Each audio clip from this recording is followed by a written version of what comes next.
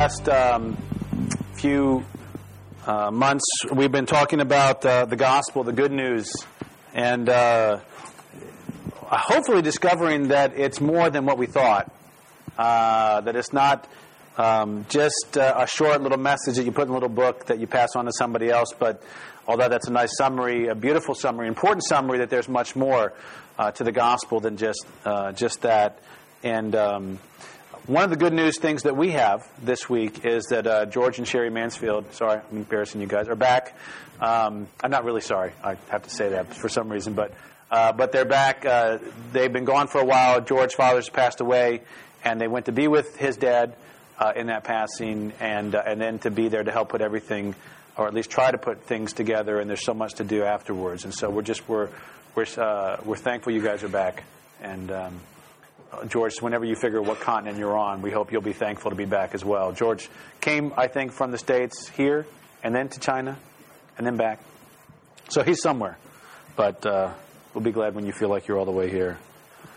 But over the last few weeks, we've been kind of camped in Ephesians, chapter 1 and chapter 2. And one of the reasons we've done that is because that is a wonderful expression, the whole thing of what the gospel is and how the gospel is lived out in the lives of people.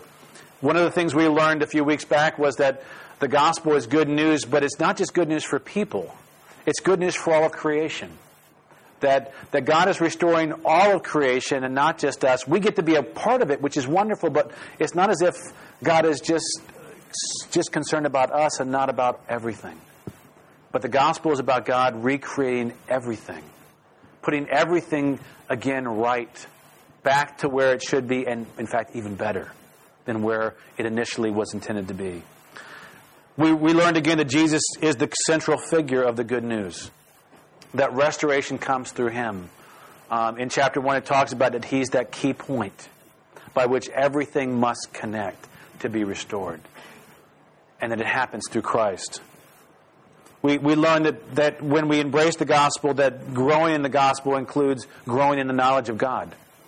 It's not just an event where we say this prayer or we invite Christ into our life and we say, well, it's done. No, it's a growing process, because what we think we know about God at that moment when we say yes to Christ is maybe very true, but there is so much more that God wants us to know about Him. And also that there's not just knowing about Him, but there's understanding about the hope that we have in the gospel. The hope for now, the hope for the future, so that we don't give up. So that we don't just look around us and say, well, it looks like it's lost. Or we don't just look in the mirror and go, well, I'm past my best days. You know, but we look and there's hope beyond what we see, what we experience, what we feel. Yeah, some of us have those moments in the mirror, don't we? So don't worry if you're young and you haven't gotten there yet. It's coming. Don't worry. And then lastly, coming to grips with the power of the gospel towards us. The power that raised Christ from the dead is available to those who believe the gospel and experience it. And so oftentimes in our life we think, I just can't, or I'm not capable. And that may be true. You're not. But the power of the gospel is there, and it is able to accomplish what God wants in your life, through your life, in this world. It is not limited. And in Ephesians chapter 1 through 3, Paul is talking all about what God has done for creation, but especially for us. And he's doing it for a purpose. He's not just saying, I've got nothing better to do than to write this letter. And send you off some nice little words that I hope will help you, at some point, and you can remember and stuff like that. But he has a purpose. And as with most of the things when Paul writes a book, whether it's Romans or whether it's Colossians or others, right in the middle of the book, there's a flip point where he goes from talking about what God has done for you, and he says, in light of this, in light of all this, this is how you're called to live. This is how you respond to that. And so the same happens in Ephesians chapter 4, is there's a calling to live a life worthy of God's calling on us. Live a life worthy of what God has done for us. And the reality is we're very unlikely to respond very much to God if we kind of go, yeah, it's been nice, God. There's been some really helpful things. Thanks a lot. What you did in the past was nice, and the few goodies along the way has been great. We're not going to live a life worthy. We're going to live our life and from time to time invite God to be a part, as long as he goes along with our plan. And Paul's point in this is when you really understand the gospel, and when you really understand what has happened to you through the good news that God's done, then when God calls you to live a life worthy, you go, yes, finally I get a chance to say thank you. Finally I get a chance to do something that reflects a little bit of what God has done for me. I love the phrase, and I learned it a long time ago at a Reformed church, guilt, grace, gratitude. And we'll talk a little bit about grace at the end here today. But guilt is where we start, isn't it? Grace is what God gives to us that we don't deserve, and life is now lived not because I have to, but because I want to say thank you. But until we remember what we're saying thank you for, we're not going to live very much into that life that is worthy of the gospel that we're called to. So Ephesians chapter 2 that was read by Dave really talks about three things in broad. Showing us where we were, showing us what God did, and then showing us how he did it. Some of this, I don't want to say it's a repeat from what we've talked, but you'll go, oh yeah, I remember we talked a little bit about that. And if that happens, don't turn off. Just remember, sometimes it's good to remember, where we've been. One of the major verbs in the Old Testament especially is remember. Remember, remember. And there's a good reason God says remember, because we forget. And so hopefully this is a chance for us to remember. And it talks about in this passage in verses 1 through 3, which are very graphic. It says this, you were dead. You lived in the sphere of rebellion against God. You contributed to the goal of the devil, which is the destruction of all things that God has made, as well as your own destruction. That you participate in that. That if you read the New Testament, if you look at Jesus and you look at people who are possessed, they're always destroying themselves. They're always destroying what God has created, what God finds to be precious. You're living in that sphere of rebellion, which ultimately becomes self-destructive. You were driven by your own self-centeredness, your passion, your desires. You were about you in the past. That's all that life was about. And then ultimately, your rebellion and your destruction brought God's appropriate anger. And in the past, we've talked about God being angry. And for some of us, we might go, yes, finally to the good stuff. And for others of you, like, how can God be angry? But I want to suggest to you this. In light of the brokenness of our world, in light of what people do to each other, could you really worship a God who said, oh, just people, It's just the way it is. It's no big deal that someone's life's been shattered. That someone for the rest of their life will live with this psychological or physical pain. Can you really worship a God? Do you really want to love a God who's impassionate? Who doesn't say, that makes me angry? It's not anger that's wrong, is it? It's what we do with our anger that becomes wrong. God is appropriately angry at what he sees and what's going on in our life. You may look at this list and you may go, that doesn't look like me, Paul. I don't feel dead. In fact, if I remember correctly, I had breakfast and talked to people and did the things. I don't feel dead at all. I feel actually quite alive, quite ready to live life and to do things that I always do. But what this death is talking about a spiritual death between you and God. It means that there's no appetite, no life of God in you. I mean, it doesn't mean that you maybe can't like the God or enjoy the God that you create or that we create in our society that does what we want for us and is handy and useful. But the real God, you're dead to him. We look back at our ancestors, way back, Adam and Eve, and when they chose to say, God, we think you're holding out on us. We think there's something good that you're not giving us, God. And they chose not to trust God. There was a death that happened. The Bible said, God says, as soon as you eat it, you're going to die. And the next thing after they ate the fruit, they talked to it. They didn't look dead. But when soon as God got close, they ran away. They hid. They were afraid. There was a deadness in their relationship with God. And ultimately, that led to physical death and dying. So although you may be very physically alive today, in the past or maybe even today, there is a spiritual death between you and God. There is not life there at all. There's no appetite for God. There's no hunger. There is no sense of this is what life is all about, knowing God. And then, it's not just the fact that we're dead to God, but it's the way that we live. And you might go, Paul, I do a lot of good things, and I don't disagree with you. But I would say this, all of us do a lot of things, whether we intend to or not, that are bad and destructive. We live in a world that, in many ways, exploits people who are not as rich, not as powerful, and who basically have them in almost servitude, if not servitude. And whether we know it or not, we oftentimes buy the clothes that they make or buy the things that they put together. We don't know it. We're not trying to, but you know what? Our actions are oftentimes destructive to other people. And, when God looks at that, He doesn't just go and say, oh, no big deal. His heart breaks. Because He did not make people for that purpose. But He made people to be free. Sometimes I think of it maybe like this is, I don't know, you probably all, if you're not still here, no teenagers here yet. They're all gone, I think. But, sometimes when we're teenagers, we do things that are stupid, don't we? We go off and we do things that are destructive and stupid, and we don't think about anybody else, we think about us. And sometimes when we get to be older, we think and go, that was incredibly destructive. That was incredibly hurtful. And I think sometimes on a spiritual, on a life level, that's the way we live, isn't it? And that's what Paul's saying here is, whether this is the way you used to live, and for some, this is the way still we do live, in ways that are destructive and harmful, that hurt people, whether we intend to, whether we see it, but are destructive because we're thinking about ourselves. And instead of the idea of people flourishing, of helping people become all that they can be, which is God's desire, we align ourselves with what is the devil's desire, which is to destroy. To only think about yourself, to make what I want most important. And we prove we're dead. We're dead to God.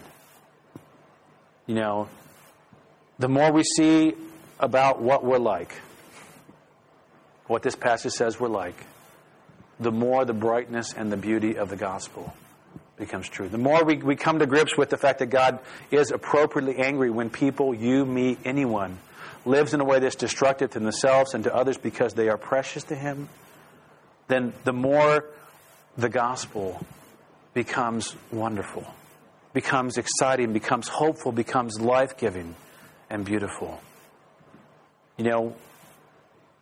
When we discover that there's no way out, that we're helpless, when we realize that we're as good as dead, hopeless, and we realize that we didn't even know it, we were clueless, and then we see what God does,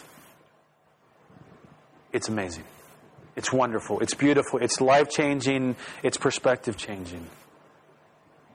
Let me ask you a question. What do you do when someone who, despite all of your efforts and all of your work on their behalf, all that you've done to treat them well, treats you with contempt, like you don't exist?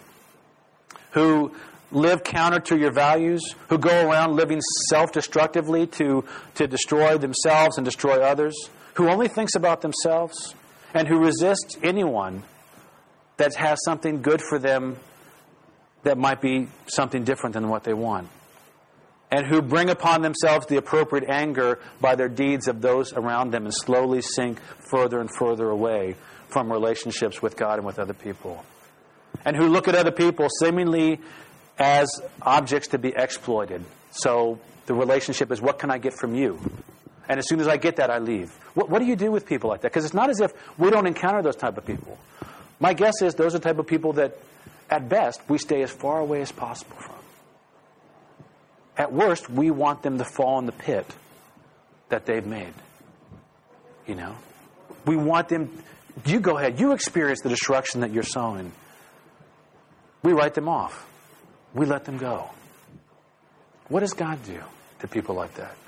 Maybe a better question. What does God do to us? Because that's us.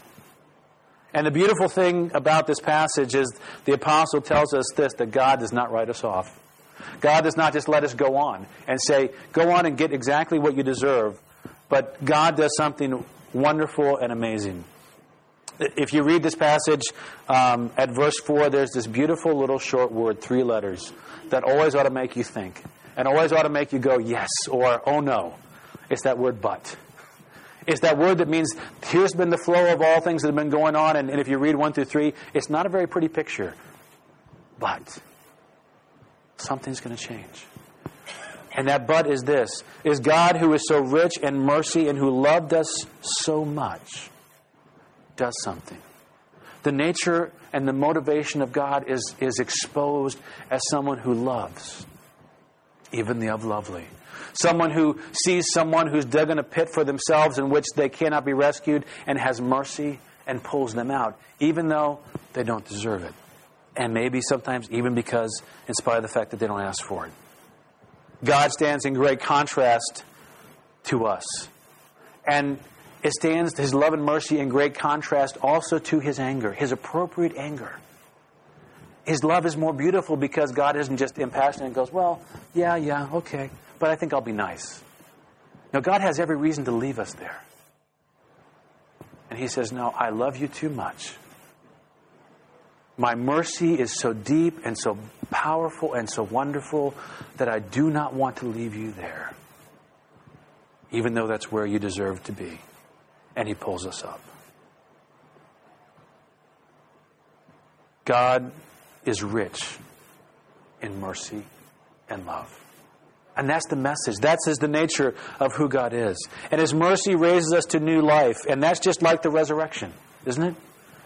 He just like it talks about in this passage where Jesus was raised from the dead, so it says the connection. So God, as He raised Jesus, so He raises you and me to new life who accept and believe the gospel. You know, His mercy and love has now seated us in the heavenly places in some way, shape, or form. We have the privilege of experiencing that position we will one day know, which is being seated with Christ. We have been exalted. Jesus was exalted. He was not only raised, but He was exalted to heaven. And in some way, shape, or form, God says, you are also exalted with Christ. That's who you are. That's where you live. And then it goes on and it says this wonderful thing that says that God's mercy and His love has basically made us, and I hope this isn't a bad phrase for you, but kind of like a trophy.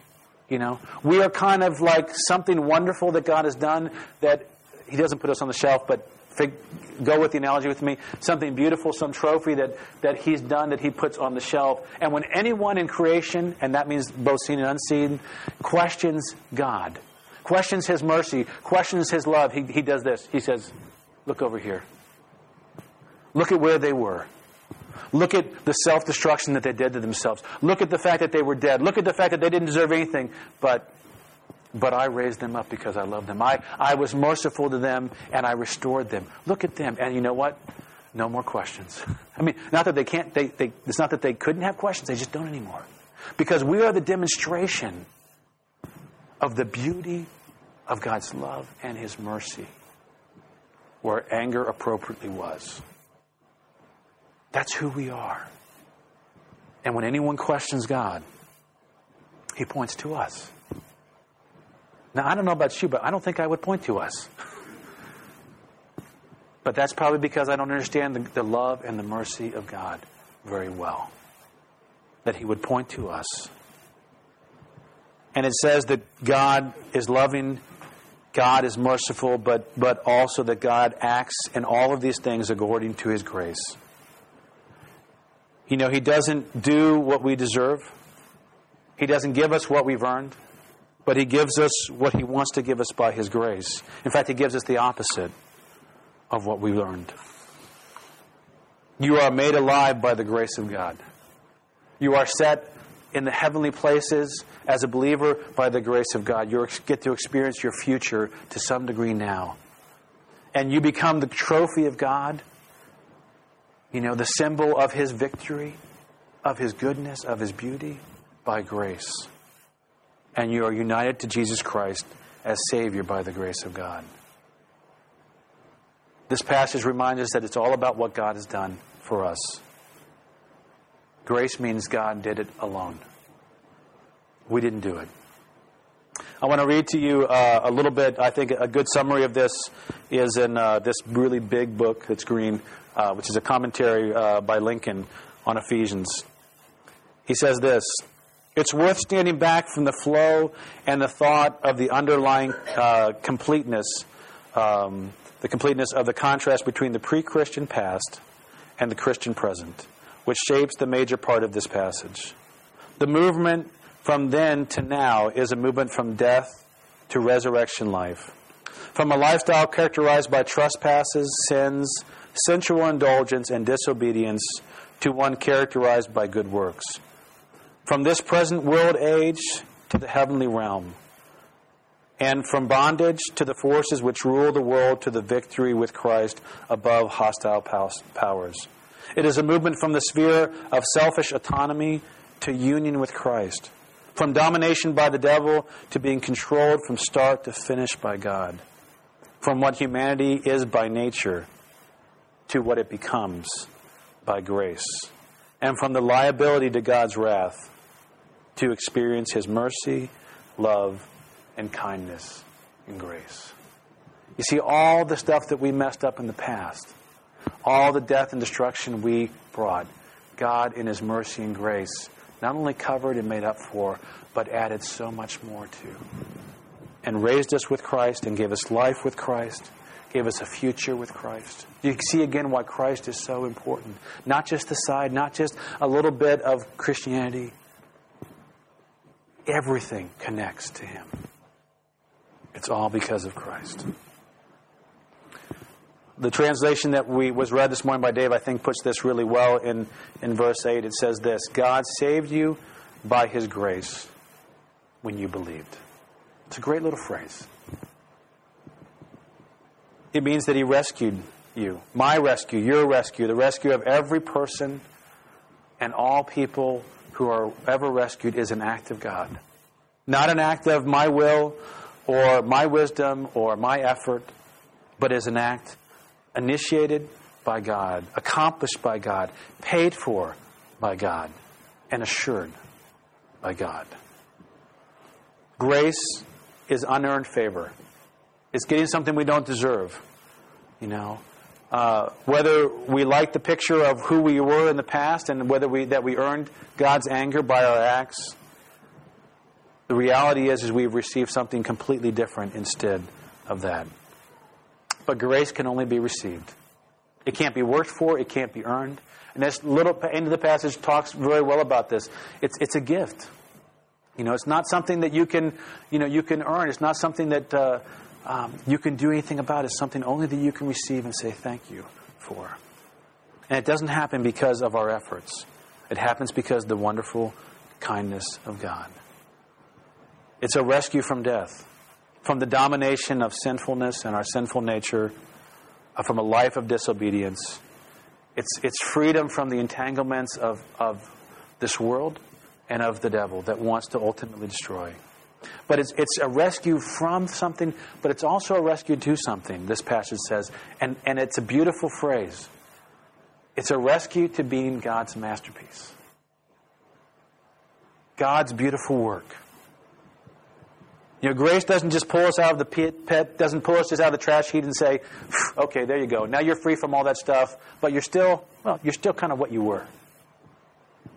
Grace pulls us out, and then God starts to make and create in us a masterpiece. And it talks about He gives us something to do. He gives us what is called good works, not to earn salvation, but to live out of this beautiful salvation, to be those who do good. But we are ultimately being made into God's masterpiece. Now, I don't know about you, but my guess is if you're looking at me, you might be thinking, that's God's masterpiece? And let me tell you this. I don't know much about art except I watch my daughter do art a little bit. But I know this, that masterpieces don't just show up in like 30 seconds, okay? They take time, okay? Take a lot of effort. They take creating and molding. And here's the reality is at best, I might be half finished, okay? Maybe not even that much.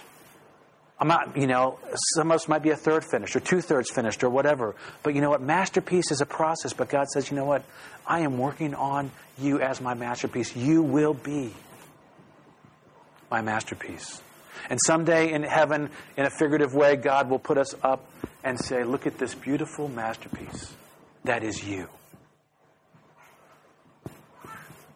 That's who you're going to be. That's who you are. Is that who you feel you are?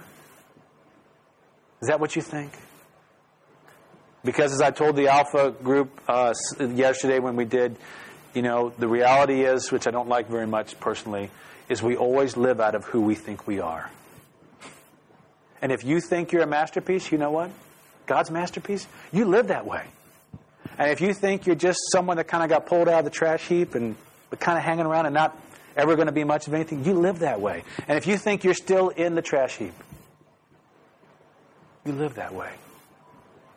And God says, you're my masterpiece.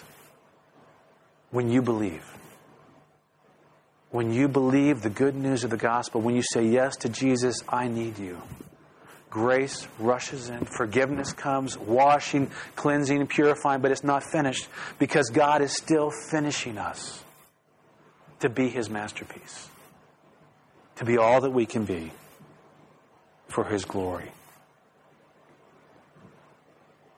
We become God's masterpiece by grace. God does it. We become His masterpiece by doing the good works that God has laid before us in advance to do. In other words, by discovering them. There was Eugene Peterson had a great phrase that when I've done it has really helped me. He says the beautiful thing about God is when you wake up in the morning, God has a day for you. He has things for you to do in that day. And the great thing about life is you get to wake up and go, okay, God, I get to discover what do you have for me? What are the good works that you have for me to be able to grow me into that masterpiece? And some of those things we do, and we do well. Some of them we miss. Some of them we don't do very well. And we get tired and grumpy and nasty, and we go to bed, thankfully. And God starts to fix the mess we made about the masterpiece. And then while we're sleeping, God prepares the next day for us. So when we wake up, we get to live into that becoming that masterpiece again. We don't create our day. God does. Whether we live in it or not will be decided based on what we do and based on who we think we are, based on what God has done for us in Christ.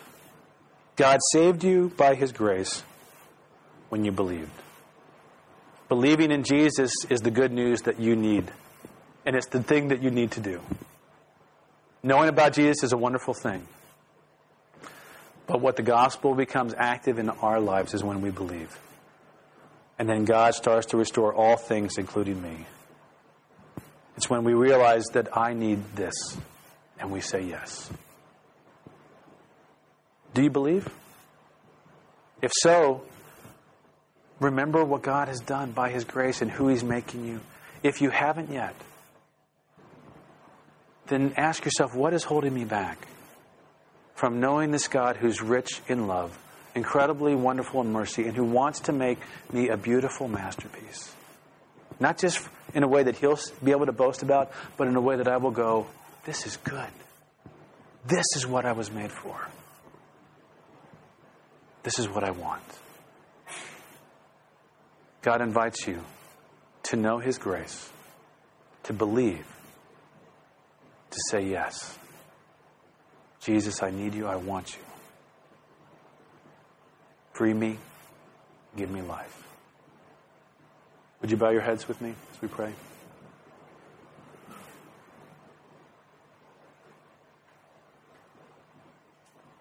Father, sometimes it's just clear that we need to remember the bad news about us before we can remember the good news, before we can embrace even the good news about you.